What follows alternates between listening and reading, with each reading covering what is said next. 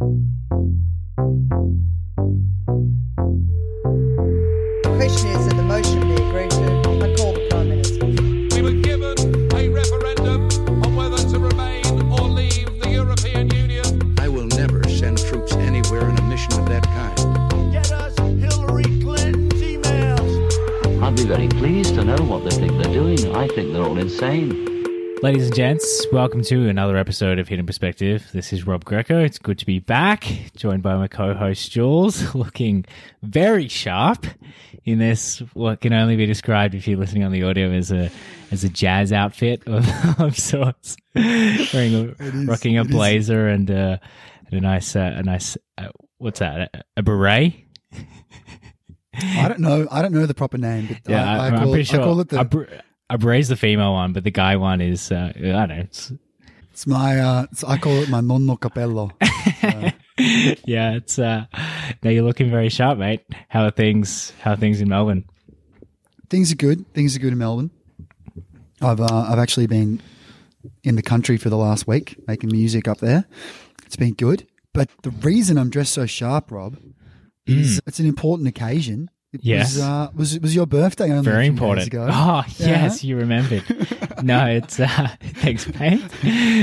I actually, FYI, everyone, I forgot to message him. You'll make it up with a nice outfit. It's very kind of you, Jules. How old you turn? 28 years old? I turned 28. Yes.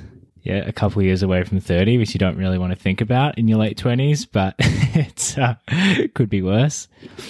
And you've just had all your restrictions turned down, right? So you guys are able to party as much as you want. Yeah, essentially one day before my birthday, all restrictions gone.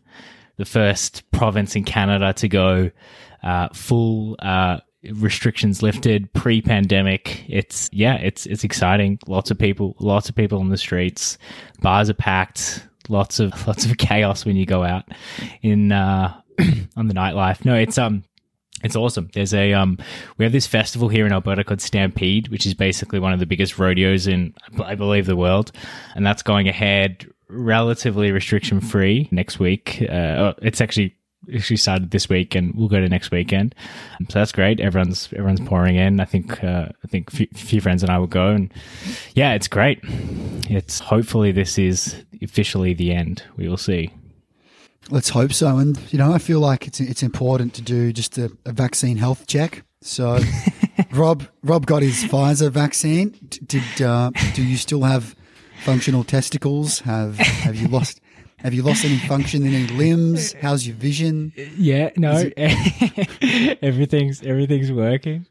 I feel like it's strange because there are some after we actually didn't even discuss this in our vaccine chat with Brendan, but there have been some reports of heart inflammation, myocarditis. Maybe if you're a doctor, you'll correct that pronunciation. But basically heart inflammation that's been potentially, some health authorities around the world are linking it to the vaccine. Others are saying we don't have a causal link yet.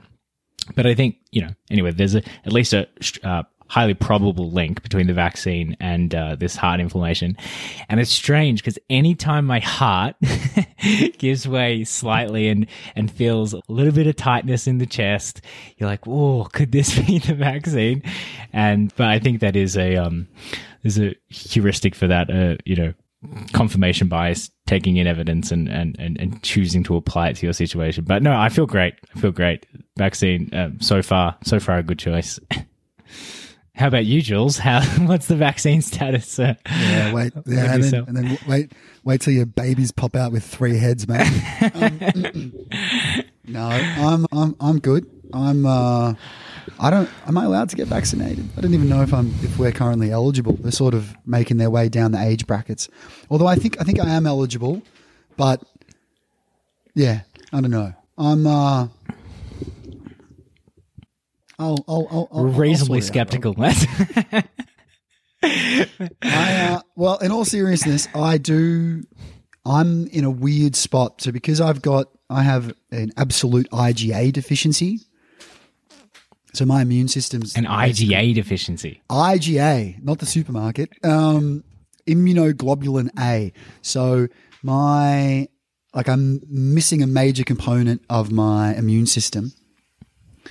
which has definitely caused some major problems in my life. So I have actually spoken to my doctors about it, and it's kind of, at this point, it's acceptable for me to be sitting and waiting to an extent. Also, potentially the opposite, if the virus was really seriously spreading in the country, maybe I'd need to be really careful and get vaccinated ASAP. So I'm not sure, because sometimes with people who've got... They don't always recommend the vaccine. That's right. Yes. With people who've got immune system problems, they don't actually recommend the vaccine because... I've already got a misfiring immune system. So I don't know what to do. I actually need to speak to my doctors about it again. I mean, we spoke about it a long time ago. Now that the vaccines are all out and stuff and circulating, I'm not sure what the specific advice is for my situation. But, well, that's interesting, because if you do fall into that category, you have a really interesting perspective that I've always wanted to discuss, because advocates for potentially forced inoculations, or at least, mandated in the workplace, their argument is that it goes beyond a matter of personal choice when there are people in the population who are vulnerable and can't get vaccinated. So you have to force the vaccination on everyone to ensure that those who are at risk by virtue of not being able to take the vaccine, you have to offer those people some type of protection. How do you feel about that, forced mandatory vaccination argument if you would potentially be the person that they're seeking to protect?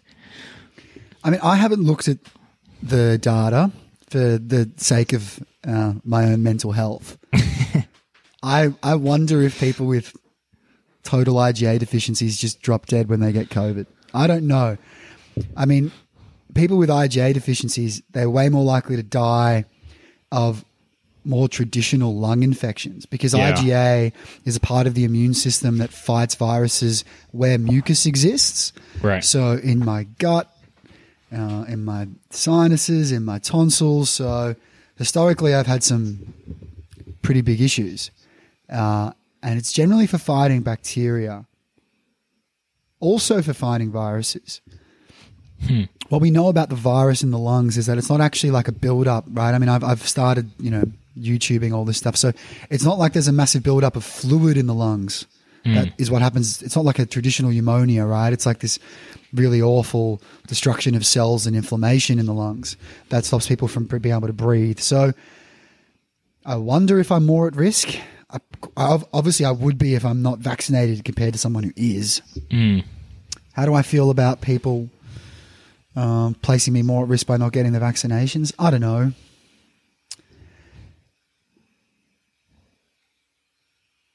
I don't think people should be forced to get vaccinated. Yeah. I think we could do a whole podcast on that, but let's just, I agree with you on that. All right. Well, you had a little special birthday article in keeping with the birthday theme that we were projecting for the episode. Rob, you're one of the nicest people I know, Rob. I love you dearly. You're a great man, very generous of spirit, always thinking about the greater good. And it's funny because in the same week you had your birthday, so did the Chinese Communist Party. They had their 100th birthday. Ooh. And, we know that they couldn't be a nicer group of people. So let's examine this particular article and this general narrative that was presented. And I'll sort of start by saying that what you hear a lot, and you certainly hear it from the CCP, is that their lack of freedom they offer in their country, that is, and like, how could you summarize that freedom? Well, when we're talking about, okay, what are the human rights abuses of China and how are they justified? Well, let's start with how they're justified. This idea that the CCP has done this miraculous job of stemming and curing extreme poverty in China. Mm-hmm. And we'll put that to one side. And then of course there's human rights abuses, like, if you were to in any serious way dissent against what the CCP is trying to do, you generally end up in jail or dead. And of course, if you're a Uyghur, right now you're having your children confiscated from you, you're being sterilized, and being forced to work in concentration camps. It's the largest group it's the largest ethnic group to be placed in concentration camps since World War II and the Nazi concentration camps for Jewish people. And I reckon, and I was thinking about this the other day, it was certainly the case that under that lovely Nazi regime in Germany, a massive justification for the central control and lack of freedom was the improving German economy and the improving outcomes for German people. So we've seen this before, but anyway. All right. And then during so there was the 100-year celebrations, and obviously, China organized this huge propagandist, big ass birthday party full of guns and millions of people singing nationalist songs, and it was well reported. And this narrative, this idea that the CCP leverages its centralized control and its lack of freedom to improve poverty, it just keeps getting spun around. And then there was this awesome ABC article that I want to review because to me it shows you how deceptive and manipulative and pervasive this narrative is, and how quickly you can see that it doesn't make sense when you examine the details properly, right? Because and so as we go through this article, what I'd like to say is, what are the specific levers that totalitarianism has that allows for and has allowed for China to start to prosper? Like, what specifically about it? Like, why did it need to be done under a totalitarian regime? Why do we need to not afford these people human rights in order for them to have left poverty, right? And actually, for at least the first 70 years or maybe 60 years of CCP rule in China, I'd argue that they instigated, some of the most intense poverty in history. Anyway, let's look at the article, Rob. All right, can you see that, Rob? Yep, we're good. Now, this is a very trendy article. Look at all the fancy graphics and shit. All right, so it's the 100-year anniversary, and the article starts with this discussion of Yin. That's not his name. He's a Chinese Australian. He doesn't exist because he was born into a family that had already had a child, right? And so China was really strict about their one-child policy. So old mate Yin here lived a very difficult life. It was basically, kind of wasn't allowed to go to school, basically lived in a closet, wasn't really allowed out of his house, suffered massive vitamin D deficiencies, and a lot of families did have second and third children and basically had to hide them, right? So it's an example of some of the pretty intense things that China has done in order to deal with things like poverty, like overcrowding, right? So the one-child policy, a policy among many, right? So it starts with this, it talks about him.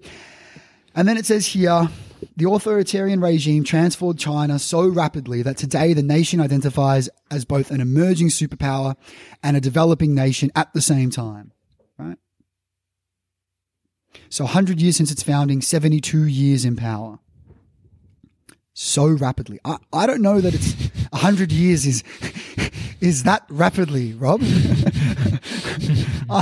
But anyway, right? So the Communist China makes comparable decisions. countries as well. You have some comparable Asian countries such as South Korea and Taiwan who have had even more rapid. What word would you use to describe 20 years if 100 years is rapid?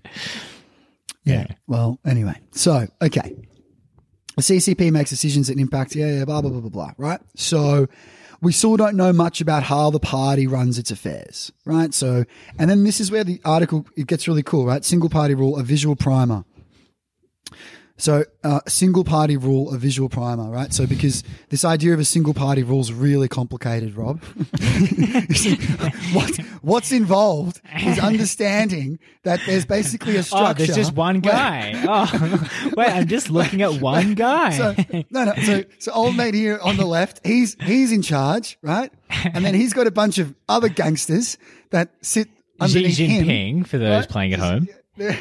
There he is. And then, look at this fancy graphic. Premier of the State Council. He does this job. And old mate, he's the internal regulator. So he kills everyone that causes any problems. And then You know, and then we've got this guy, and here's another the United Front, and the National People's Congress is, you know, and then here's all the gangsters sitting on the front, right? So, like, okay, this is great, and in all seriousness, though, this is informative, and it is explaining the way that the party functions, right? And it obviously is a huge institution, and there's shitloads of people, right? Here, China does hold elections for local representatives.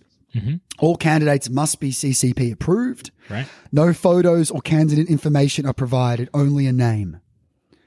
So, okay. Really good elections there in China, Rob. Really good elections. Okay. So, you know, and of course, here's the one woman in the elected CCP, right? Yep. So in a nation with 680 million females, there are no women in the top rank and only one in the Politburo, which is like this sort of important, like, cabinet sort of thing, right? So, right. Yep.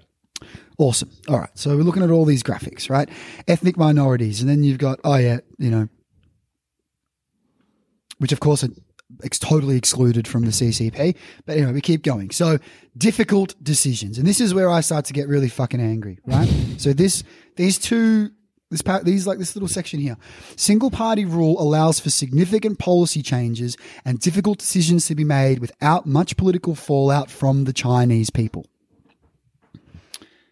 It also means that long-term targets can be set and political decisions made without concern or worry that an opposition party will gain popular support or unwind policy every few years.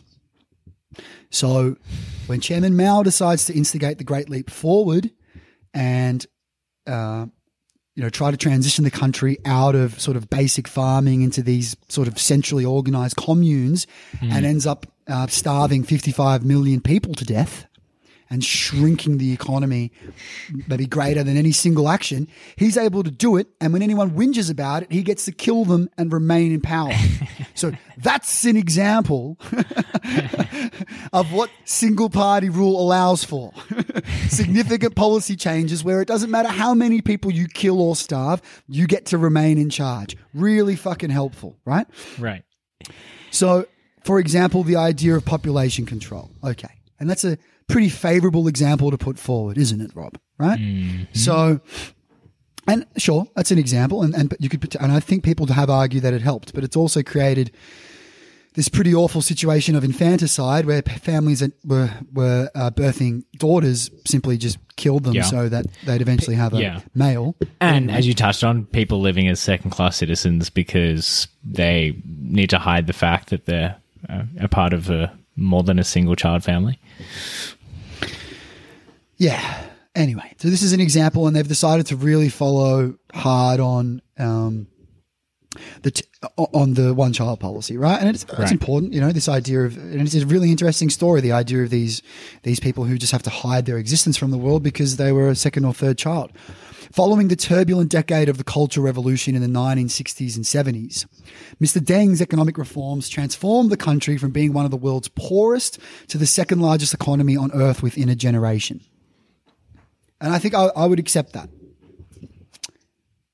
And let's just be clear what those. It is undeniable. And what was that?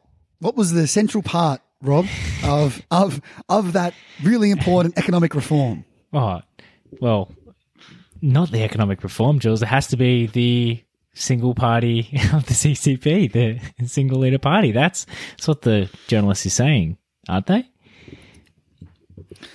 Yeah. So what was the economic reforms? The economic reforms was abandoning the certain impoverishment of communistic fundamentalism. Of course, I'm being sarcastic. That's right. And allowing foreign countries, the West, to come in and invest an unbelievable amount of money because obviously China had this incredibly huge labor force that you could pay very little to hire and make shit for you. And then and basically Deng decided to open up the country to foreign investment and also start to, over a very long process, embrace principles of capitalism, right? And this is just kept going on further and further. Economic liberalization. Right. So here's what I don't understand. right? And then is why China needs to be totalitarian, have a single party rule for it to have experienced these economic reforms. And then to describe the Cultural Revolution in the 60s and 70s as turbulent. Rob, the Cultural Revolution was probably is up there with Stalin as the most intense purge of dissent in human history, right?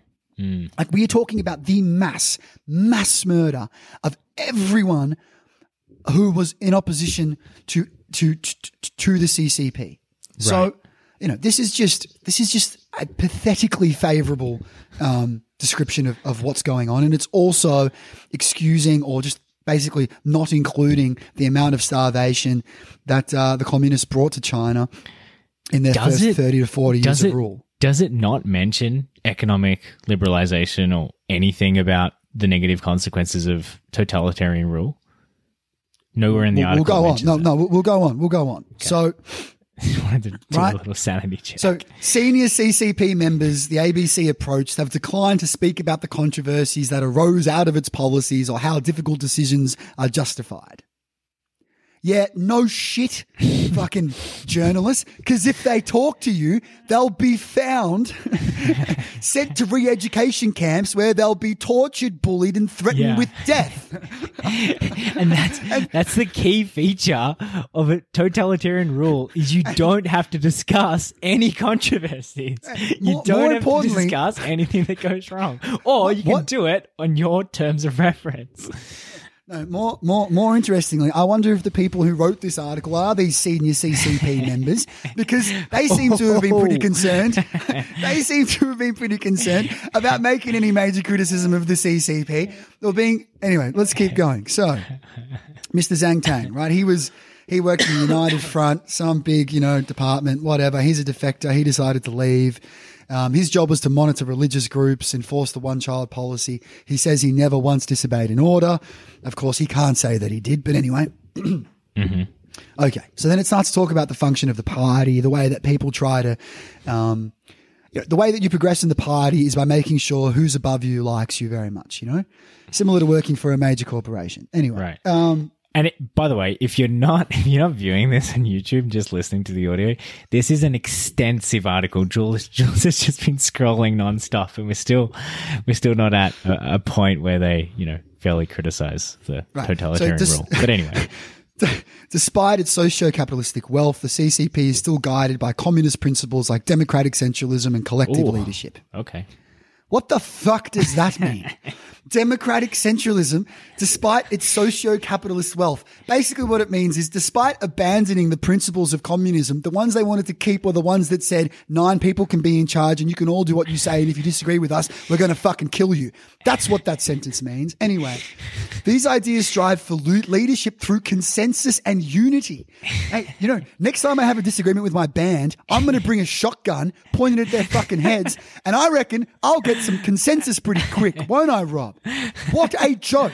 Okay. Given that more graphs showing that the Central Committee's on top, like, what the fuck? Anyway, all right. Now, here's where I get really annoyed. Okay?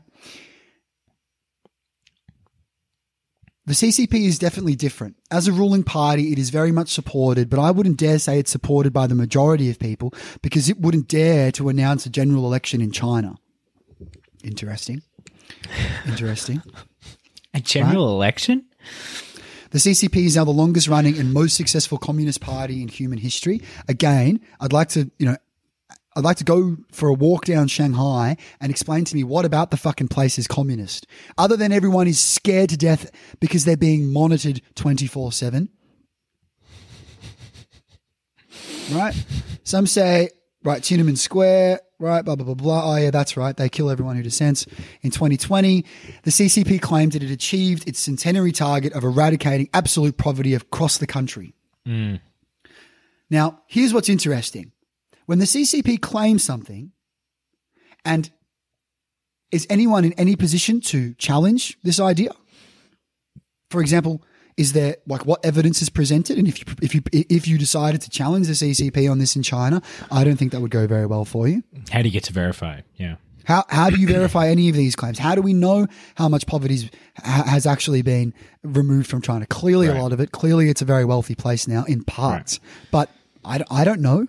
And these achievements aimed at improving the lives of hundreds of millions of Chinese people are front and center of its celebrations today. And people's belief in them will be critical to maintaining its legitimacy in coming years. And this is the point. This narrative and what this article has basically decided to just regurgitate is straight up CCP propaganda. They remind everyone that it's okay to not have any rights. It's okay to not be able to dissent. It's okay to be ethnically cleansing parts of the country because, hey, we've made you all richer, right? And if you're going to present that argument, it's like debating 101. It's like arguing 101. You need to prove the causality, Rob. You need to actually explain what about these levers makes it central to still being totalitarian, or how could you organize the country if it didn't have a single party rule? Well, right. That's what the article should have been about. It shouldn't have been about just... If the claim is that authoritarianism per se is what leads to these, huge reductions in absolute poverty, into these, huge economic gains, you need to prove that every authoritarian regime has the same results. Otherwise, well, you don't have causality. You've cherry-picked one example. And the same is the inverse. You also need to prove that no capitalist country, no capitalist democratic country, even better, capitalist democratic country in an Asian setting was able to achieve similar reductions in poverty and similar growth in economic prosperity, and that's patently false. Because if you look at how many Asian countries who are intensely capitalist and democratic, South Korea, Japan, Taiwan to some extent, now with some interesting happenings regarding China itself, but all those three countries exist. So, yeah, it's in 1979, meat and rice had to be rationed. 1979. So what's that? 40 years of communist rule, and people had to get a coupon from the government to buy them. In 2020, Beijing reportedly eradicated extreme poverty and is aiming for a moderately prosperous society in 2035. This success is important not only materially but also politically for proving what Beijing sees as the superiority of the authoritarian system. Rob, if you're a journalist, your job is to grab CCP propaganda, rightly assume it to be misleading, manipulative, and politically favorable, and to examine it and examine its validity, right? Prioritizing pragmatism over strict ideology. For example, inviting foreign investment into its communist tradition has been integral to the CCP's success and domestic popularity. Are you fucking kidding me, Rob? Abandoning the bamboo curtain, letting the West invest in your country, and embracing capitalism got everyone out of poverty. No shit. I think that's my favorite sentence I've ever read in a piece of journalism. Inviting foreign investment into its communist tradition. In other words, it's no longer communist. No, but we get to still be in charge, you see? So everyone's been allowed to go and make money in China, but it's been on this very clear condition, which is that as long as the CCP doesn't miss out, okay? It doesn't miss out and lose control, all right? And that's been the exchange. There hasn't been this exchange between, authoritarianism is going to get everyone out of poverty. No, it's that authoritarianism is important to the CCP. And they still haven't, has been inviting foreign investment into its communistic tradition. Do you need to be an authoritarian regime in order to let Nike go and build a bunch of factories in your fucking country? Is that what's necessary for Nike to come here? Or would Nike have been there 40 years earlier like they were in Korea and Taiwan?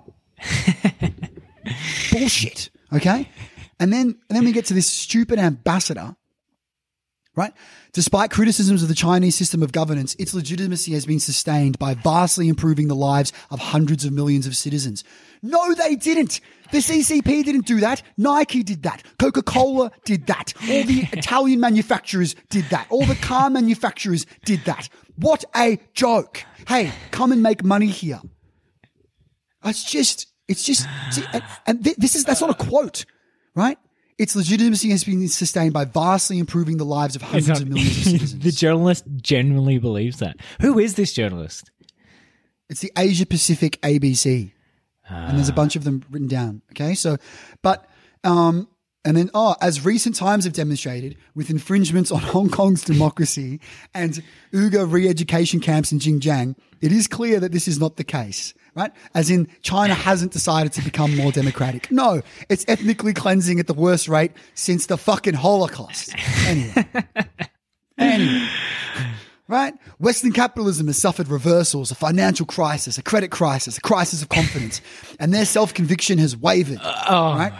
Okay? And this is now quoting Xi Jinping's speech at the 100-year party. Okay? So they must stop lecturing us on human rights and interfering in our internal affairs because they're a bunch of hypocrites, blah, blah, blah, blah, blah, blah, blah. And yeah, it goes back to the one-child policy.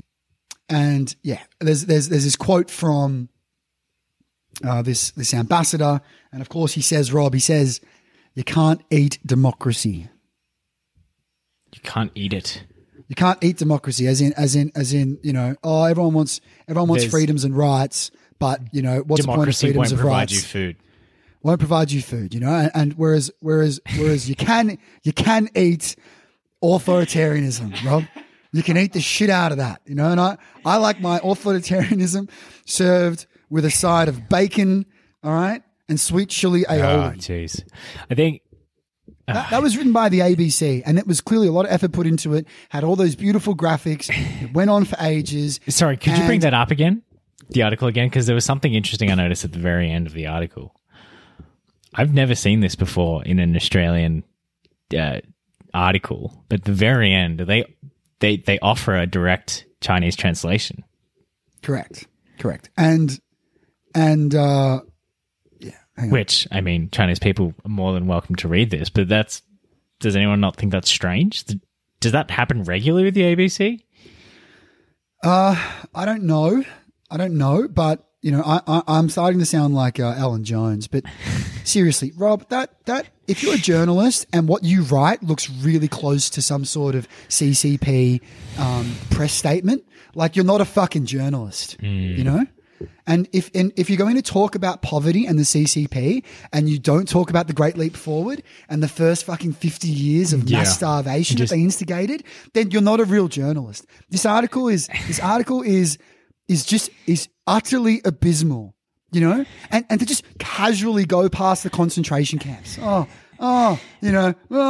What?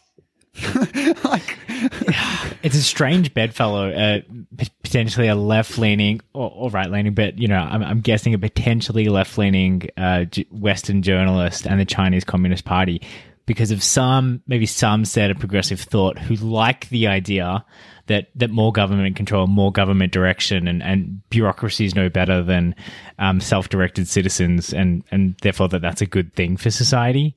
Do you sense that there's any of that? I mean, what are the motivations of this person? Do they genuinely politically believe in the CCP political project? I don't know. It's so strange. Let me be very clear on where the glaring lack of assessment lies in this article. And I think we've said it again, but it should be stated again. If I'm going to say that there is a benefit to fighting poverty and improving the wealth of a country from having a lack of human rights and democracy, I need to go into detail explaining why that's the case. We were literally given 3 sentences, and they were, it's more easy to go for long-term goals because you're not worried about having your long-term plans reversed by some other party that gets brought in. So they can, for example, in Australia, it's often said, that, governments don't go for long-term reforms anymore. It's all about winning the election cycle, you know? And maybe we should have, instead of 4 years in party, 8 years in party. Bipartisan support, yeah. So that you know, you could implement difficult tax reforms in the first 3 years of your, or the first 4 years of your tenure, and then you know you could persevere with things that take time and are difficult, and then if we elected people over longer periods of time, they'd be able to achieve more long-term reforms, right? Right.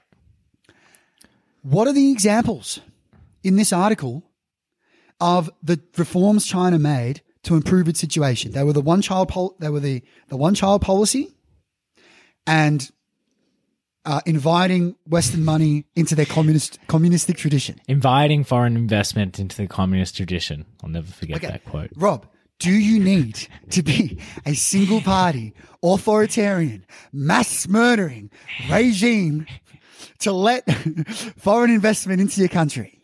Like, that's the necessary condition, according to that person. That's what it takes. What a bloody joke. Yeah. And a complete dismissal, ignoring silence on a fairly comparable regime in the sense of communist and authoritarian being the Soviet Union, and no discussion whatsoever when the Soviets in the 80s, when they, realized that, the jig was up and they had to eventually liberalize because there are too many breadlines and too many people without food, that they went on an excursion to the UK, and they went to the London School of Economics, and they asked, I see everyone every day getting food with ease. There are no lines. Which committee is in charge of ensuring that happens? And the economist at the London School of Economics says, precisely no committee, and precisely that's why it fucking works. ABC. I was watching Mad as Hell, and he's amazing, Sean McAuliffe. He's so funny, and he made a sarcastic joke, which is that people think the ABC is run by a bunch of crazy communists. When you're publishing junk like that, I can't defend them. I can't defend this crap. That is abysmal, Rob. It is utterly abysmal, utterly pathetic. And there's a bunch of people sitting in concentration camps that people at the ABC really give a shit about. That should feel very uncomfortable about hoping to be well represented by this pathetic. And the thing is, it was highbrow. It was like a centerpiece on the website. You saw how much fucking time and energy they was put into dedicated it, so and all many the graphics. resources into that. It was a shitload. How many people would have been involved? Had the fucking Chinese, all these credits at the bottom, and all these researchers. What the fuck did you guys research? What? Oh, incredibly strange. Okay, and so let's be real. Let's be real. What is China? China is a brutal dictatorship that has abandoned all of its Marxist ideals. Right. Has coerced its own population into being obsessively consumerist. Right. After the GFC, they realized if they wanted to keep growing, they needed to stimulate domestic demand, right? So you walk through any part of China, right? I've spent a bit of time in China. I've spent nearly 3 months in China. And I know it's different depending where you go, but most of the time you're in China, you feel like you're walking through the never-ending shopping mall, okay? There's nothing fucking communist about it. Everyone's wearing very, very nice clothes, okay? Drinking the world's most expensive wine. They have the latest technology. All the truffles, all the phones, all the fast cars, they're all in China. There's nothing communist about it, okay? The only remnant of the communism is the fact that it's now a real life 1984. Okay, and that it's a decrepit Orwellian universe, and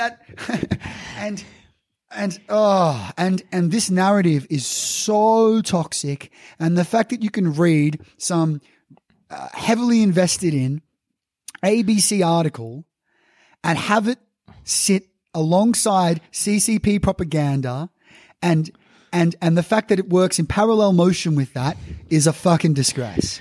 And I would stand side by side on Ellen Jones right now. God help me. God Get help Jules me. on. Look at what Get they've him on done Sky to me, Rob. News.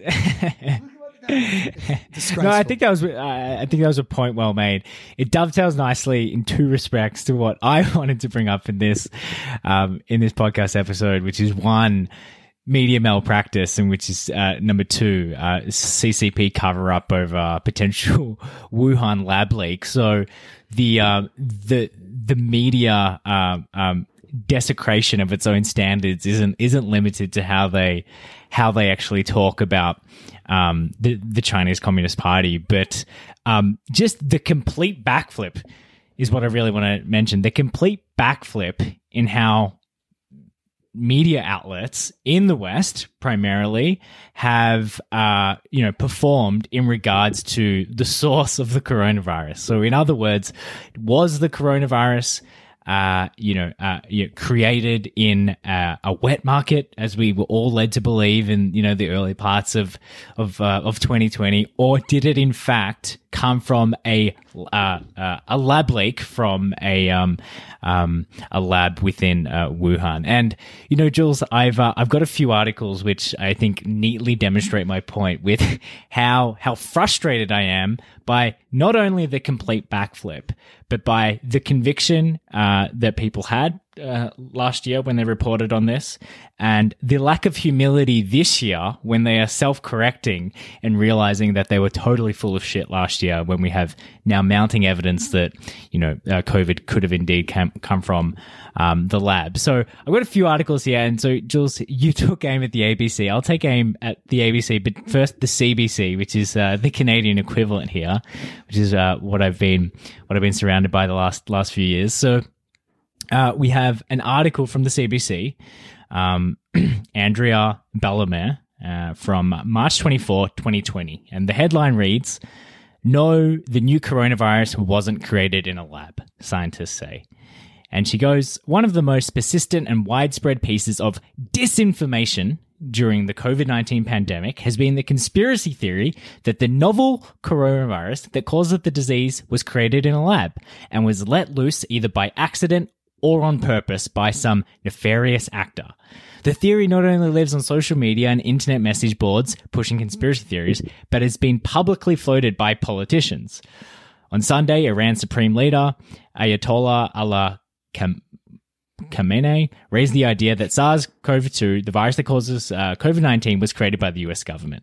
According to Al Jazeera, Khamenei said he didn't know how real the theory was, yada yada. But basically the thrust of this article is they have genuine proof that the theory being promulgated by none other than, we heard it first from the CCP, Jules, our friends, that the virus was caused by a bat in the wet markets, and that any suggestion that it was caused from a lab leak is a totally conspiratorial, has no evidence, and should be consigned to the wackiest places on the internet. 1 year later, the CBC, why the Wuhan lab leak origin theory of COVID-19 virus is being taken more seriously. 18 scientists signed letter calling for inquiry into COVID-19 origin. Now, everyone at home could do this exercise for any of their favorite media outlets, any of the media outlets that they deem reputable and they deem free of disinformation, free of misinformation.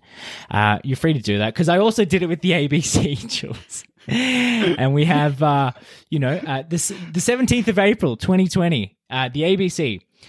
Coronavirus may have come from a Chinese lab. Wait for it. If you believe Donald Trump, but experts disagree. And obviously the premise of this article is that anyone who believes COVID came from a lab believes in Donald Trump and therefore should be dismissed. But believe it or not, Jules, 1 year later, that same outlet, the ABC, Wuhan lab leak theory investigations ongoing, 18 months after the arrival of COVID-19. And then the ABC, our best mates, as we've established in this podcast episode, again, on the this one is part of their Signal program from the Signal team, which is, I believe they do, little pieces of investigative journalism. Did COVID-19 leak from a lab? and then they have some experts and they discuss. And basically the evidence is, I implore everyone to do their own research, but the evidence is that there were people who were working at the lab which contracted coronavirus, much earlier than the first previously known case. So, back in, September, October last year, 2019, there are certain characteristics about the lab that make it unlikely that it did come from a bat, jumping to a pangolin, or as they previously established. But the point is, we just, if you don't know what caused something, if you don't know, and this point is amplified, if you don't know what caused the thing that instigated the most catastrophic economic, social, and political disaster in our lifetime, potentially for the rest of the century, your job as a journalist isn't to say that it's not a theory that you can't falsify. It isn't to believe exactly what comes from the mouthpiece of the authoritarian regime from where the virus first emerged. Your job as a journalist is to be skeptical of all theories, weigh the evidence, and if you don't know, you say, we don't know. The media is more likely to be distrusting of Trump than they are of the CCP. Spot on. Spot on. It's fucking outrageous. Fair enough. Donald Trump, is he a serial liar? He is. Guess who else is, Rob? Can someone please show me a list of all of the dissenters Donald Trump had assassinated in the last 4 years? Can I see the list? Seriously. Is he a mass murdering lunatic? Yeah. And then is he currently instigating the biggest fucking ethnic cleansing since the Holocaust? But apparently today on my iPhone, on my Apple News update, I got let's find this stupid headline. Why it's time to start calling Trumpism fascist. So the subtext for the guy who spent 4 years leading the most powerful country in the world is that he was a fascist, and fascists of the past, he implemented fascist rule, he got rid of democracy, he didn't allow for the election that, eventually kicked him out, not to mention that the most powerful companies in the world, being, Twitter and Facebook and YouTube, have successfully taken him off all the airways, because now we virtually live online. But yet just the mere thought of Trumpium is now fascist. Where at the same time, a similarly credible institution, the ABC, can't say one bad word about a genuinely authoritarian and dangerous regime being the CCP. Look, here's where it's interesting, because, the other day I watched, it was either Four Corners or Foreign Correspondent, and there was in fact it wasn't. I think it was a Vice. I can't remember, but I watched some investigative journalism into the concentration camps in China. But we're not mates with Trump. I'm not down with Trump, right? And when Trump talks to you, should journalists be straight away thinking, "Oh, how's he lying to me this time?" Lying, absolutely. Yes, absolutely should. When Scott Morrison has a chat, should you be sitting there thinking, "Oh, what's he going to say? How's he going to lie?" Absolutely, right? And when you're dealing with the CCP, it's not have they lied, it's just how they've lied. Yeah. So it's like, it's just.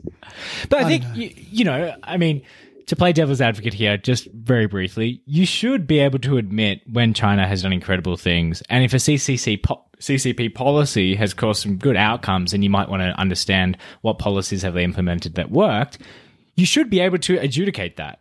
But that requires you to, verify that. It also requires you to say when that could be wrong. It requires you to bring some, journalistic, mindset to the actual problem. And I absolutely agree with Jules. I, would not have voted for Trump. Didn't like most of his policies, maybe did a couple of okay things. But, the idea that, going back to Lab Leak, the idea that if Trump said something that could be right, your opposition to how heinous he is requires you to reject wholesale everything that he believes. He's the fucking president of the United States. It's likely he's getting the best intel. If he tells you that intel from some of the top scientists who are going to advise him every fucking day in a pandemic, and he says it could have come from the Wuhan lab, which is going to help us prevent the next pandemic if we can actually verify the source of where the pandemic fucking came from, then that's a sensible thing to journalists to say, okay, the person with the most intel is saying this. Maybe it could be true. It's not to instantly define ourselves in opposition to everything he says, which is going to delay and stall and complicate, solving this pandemic and making sure we're prepared to prevent the next pandemic. Couldn't agree more, Rob. And these authoritarian regimes, they've got form on this. Like Chernobyl, right? Right. You know, they just lied endlessly the whole time. Yeah. Lied to their own population. lied to all the border countries. You know, any journalist, exactly. Any journalist with their grain of salt would have known that in this pandemic, the CCP lied. They covered it up in the beginning. They didn't tell us all the evidence. They didn't allow fact-finding missions, which is actually ironically why Taiwan, who went independent much earlier than everyone else, was able to have a much better response than the rest of the world. They lied about whether there was asymptomatic transmission. There was just an absolute plethora of mistake, and mistakes have been by no means limited to the Chinese government in the pandemic. I think most governments have made absolutely terrible mistakes throughout the pandemic. But if they have such a poor track record, why would you blindly believe on face value the first theory that they promulgate? Because I think because it was a political football. I mean, China had been a political instrument for Donald Trump the entire time he was in power. And I would say on China, I enjoyed Donald Trump starting to talk about China. Right. And challenge them on things. I mean, you can hate the man, but agree that part of his policies made sense. I supported the trade war stuff. I mean, I think that the double standard in China is fucking outrageous. You know, Australia is an enormous trading partner with China, but it's entirely on China's terms, right? In every meaningful way. Right. And they bully, cheat, they manipulate the prices of things. Wholesale fraud of IP. Yeah. I think the idea that it leaked from a lab implicated China in a poor way. And Donald Trump really wanted to push this China thing. He's calling it the China virus, all the rest of it. Now, maybe that was too far. Maybe does that stuff lead to racism? I don't know. There's me going on and on about how the Orwellian CCP sucks. Yeah. Does that make me racist? I don't think so. Yeah, but I think I should do a little bit of throat clearing, which I probably should have done at the beginning of the episode. But is that, nothing that Jules nor I are saying about China implicates anything about Chinese people. It's precisely about the authoritarian regime and the system of government, which we're criticizing. This is nothing about Chinese people. Because every Chinese person I've met is, one of the nicest, most hardworking people, and I have friends who are from China, and would say nothing, critical of Chinese people, but it's the regime. But Jules, back to your point, you can't talk about the virus coming from a lab because it poorly implicates China. But yet somehow, blindly accepting that the virus came from a wet market, and the implication being that Chinese food was dirty and you shouldn't trust their forms of, hospitality and agriculture and the way they produce food. How is that not painting China in a much more negative light? How is that not painting China in a much more racist way? The labs suggest that, they're an advanced country. They obviously have very intelligent people. They have investment. They're working on advanced medicine. That paints China in a much better picture, in a much better light. Potentially, their safety wasn't up to scratch, but still, you would much rather have it come from a lab, I think, if you were projecting yourself as a developed, advanced country like the other article was referring them to. Wouldn't you much prefer the lab leak? If your concern was racism as a journalist. Yes, I would. But I think what you're saying is persuasive, but I'm sitting here and I'm thinking about these women who are currently being sterilized, and it's like, how there can't be a discussion around PR. Right. Like, oh no, China's had a lab leak. That's really bad for China. China's killing and sterilizing and abducting people's children. like, what fucking difference does it make if they fucking gave us coronavirus as well? These people are a pack of cunts, and these people that I'm talking about. I had the graphic up before. There's fucking 8 of them, and there's there's one guy who's on top. But it has nothing to do with the millions of citizens who are just trying to get by. No. Yeah. And the whole everything I explained before was how all of the people who live in China have no fucking say on any of this stuff at all, right? Right. So I was talking about a very specific group of people, Rob. Yeah. This tiny amount of people who get to sit and be in charge of the CCP, and like there's like 10 of them. And they're all men, and they can all go to hell. Like it's just, it's the reason. Like, and you're right, and because these 2 instances, right? And I think this is maybe a good place to summarize. Lab leak being dismissed so early on in the piece. The reason why this matters is because it's really important to stay open and investigative to issues that are as significant as that, right? That's like, right. Where did the virus come from? How was it originated? You know, there's potentially different realities for treatment and for vaccine development and all kinds of things based on the fact that it doesn't seem like it had natural origins, right?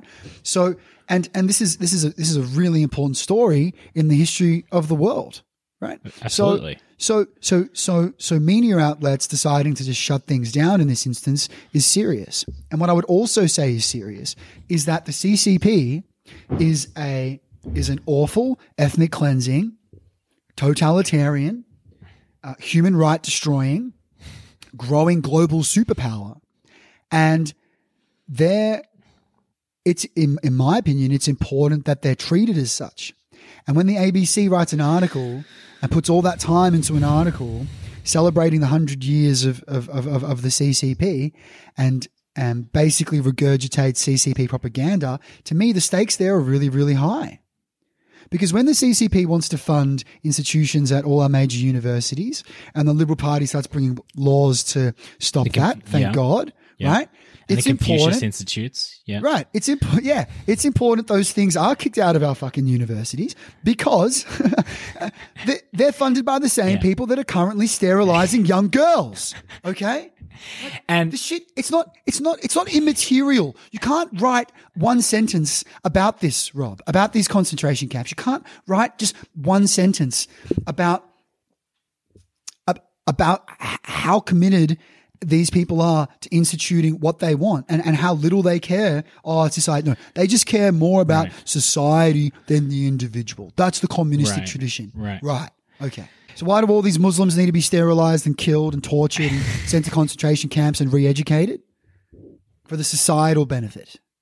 And to be completely fair, like dismissing China as a, dismissing the CCP as a completely evil, government outfit does not abdicate you from your responsibility from implying similar pressure and criticizing the atrocious things that have been done in the name of the Australian people through the Australian government and through the American government. You know, the fact that we're only now, Biden is saying that the US and allied forces are going to be leaving the Middle East now, 20 fucking years after the trade centers fell down. Literally, there are American soldiers serving in the Middle East now who weren't even born when the Taliban forces took down the World Trade Center. Weren't even born. So, the amount of innocent blood spilt due to our involvement, which, mind you, was highly fueled by a media class which wouldn't examine conspiratorial claims about weapons of mass destruction. And we just blindly believed the intelligence agencies in the Five Eyes and around the world, what have journalists learnt? You cannot blindly believe any intel that is immediately fed to you by a government outfit, whether they be a Western government outfit, whether they be a Secret Service agency in the West, whether they be a Chinese government outfit.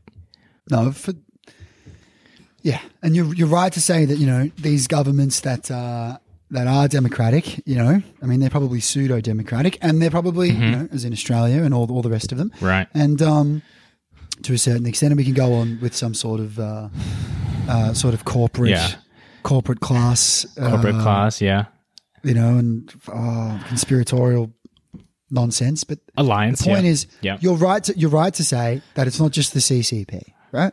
But the Australian government's not sterilising people. It does have, I think, a couple of hundred refugees in detention. Yeah, some heinous conditions. Some of them have been in there refugees. for 10 years.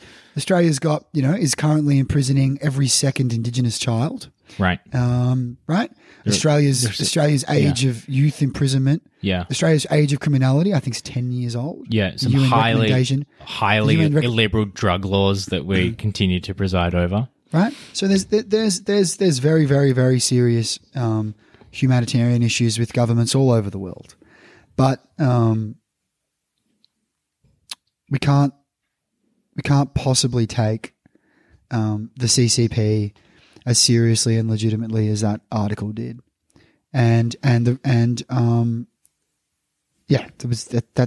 that article was disgraceful. And with that, Jules and I are hopping onto Sky News with Alan Jones this week to continue our absolute tirade against the CCP. I think they're all insane.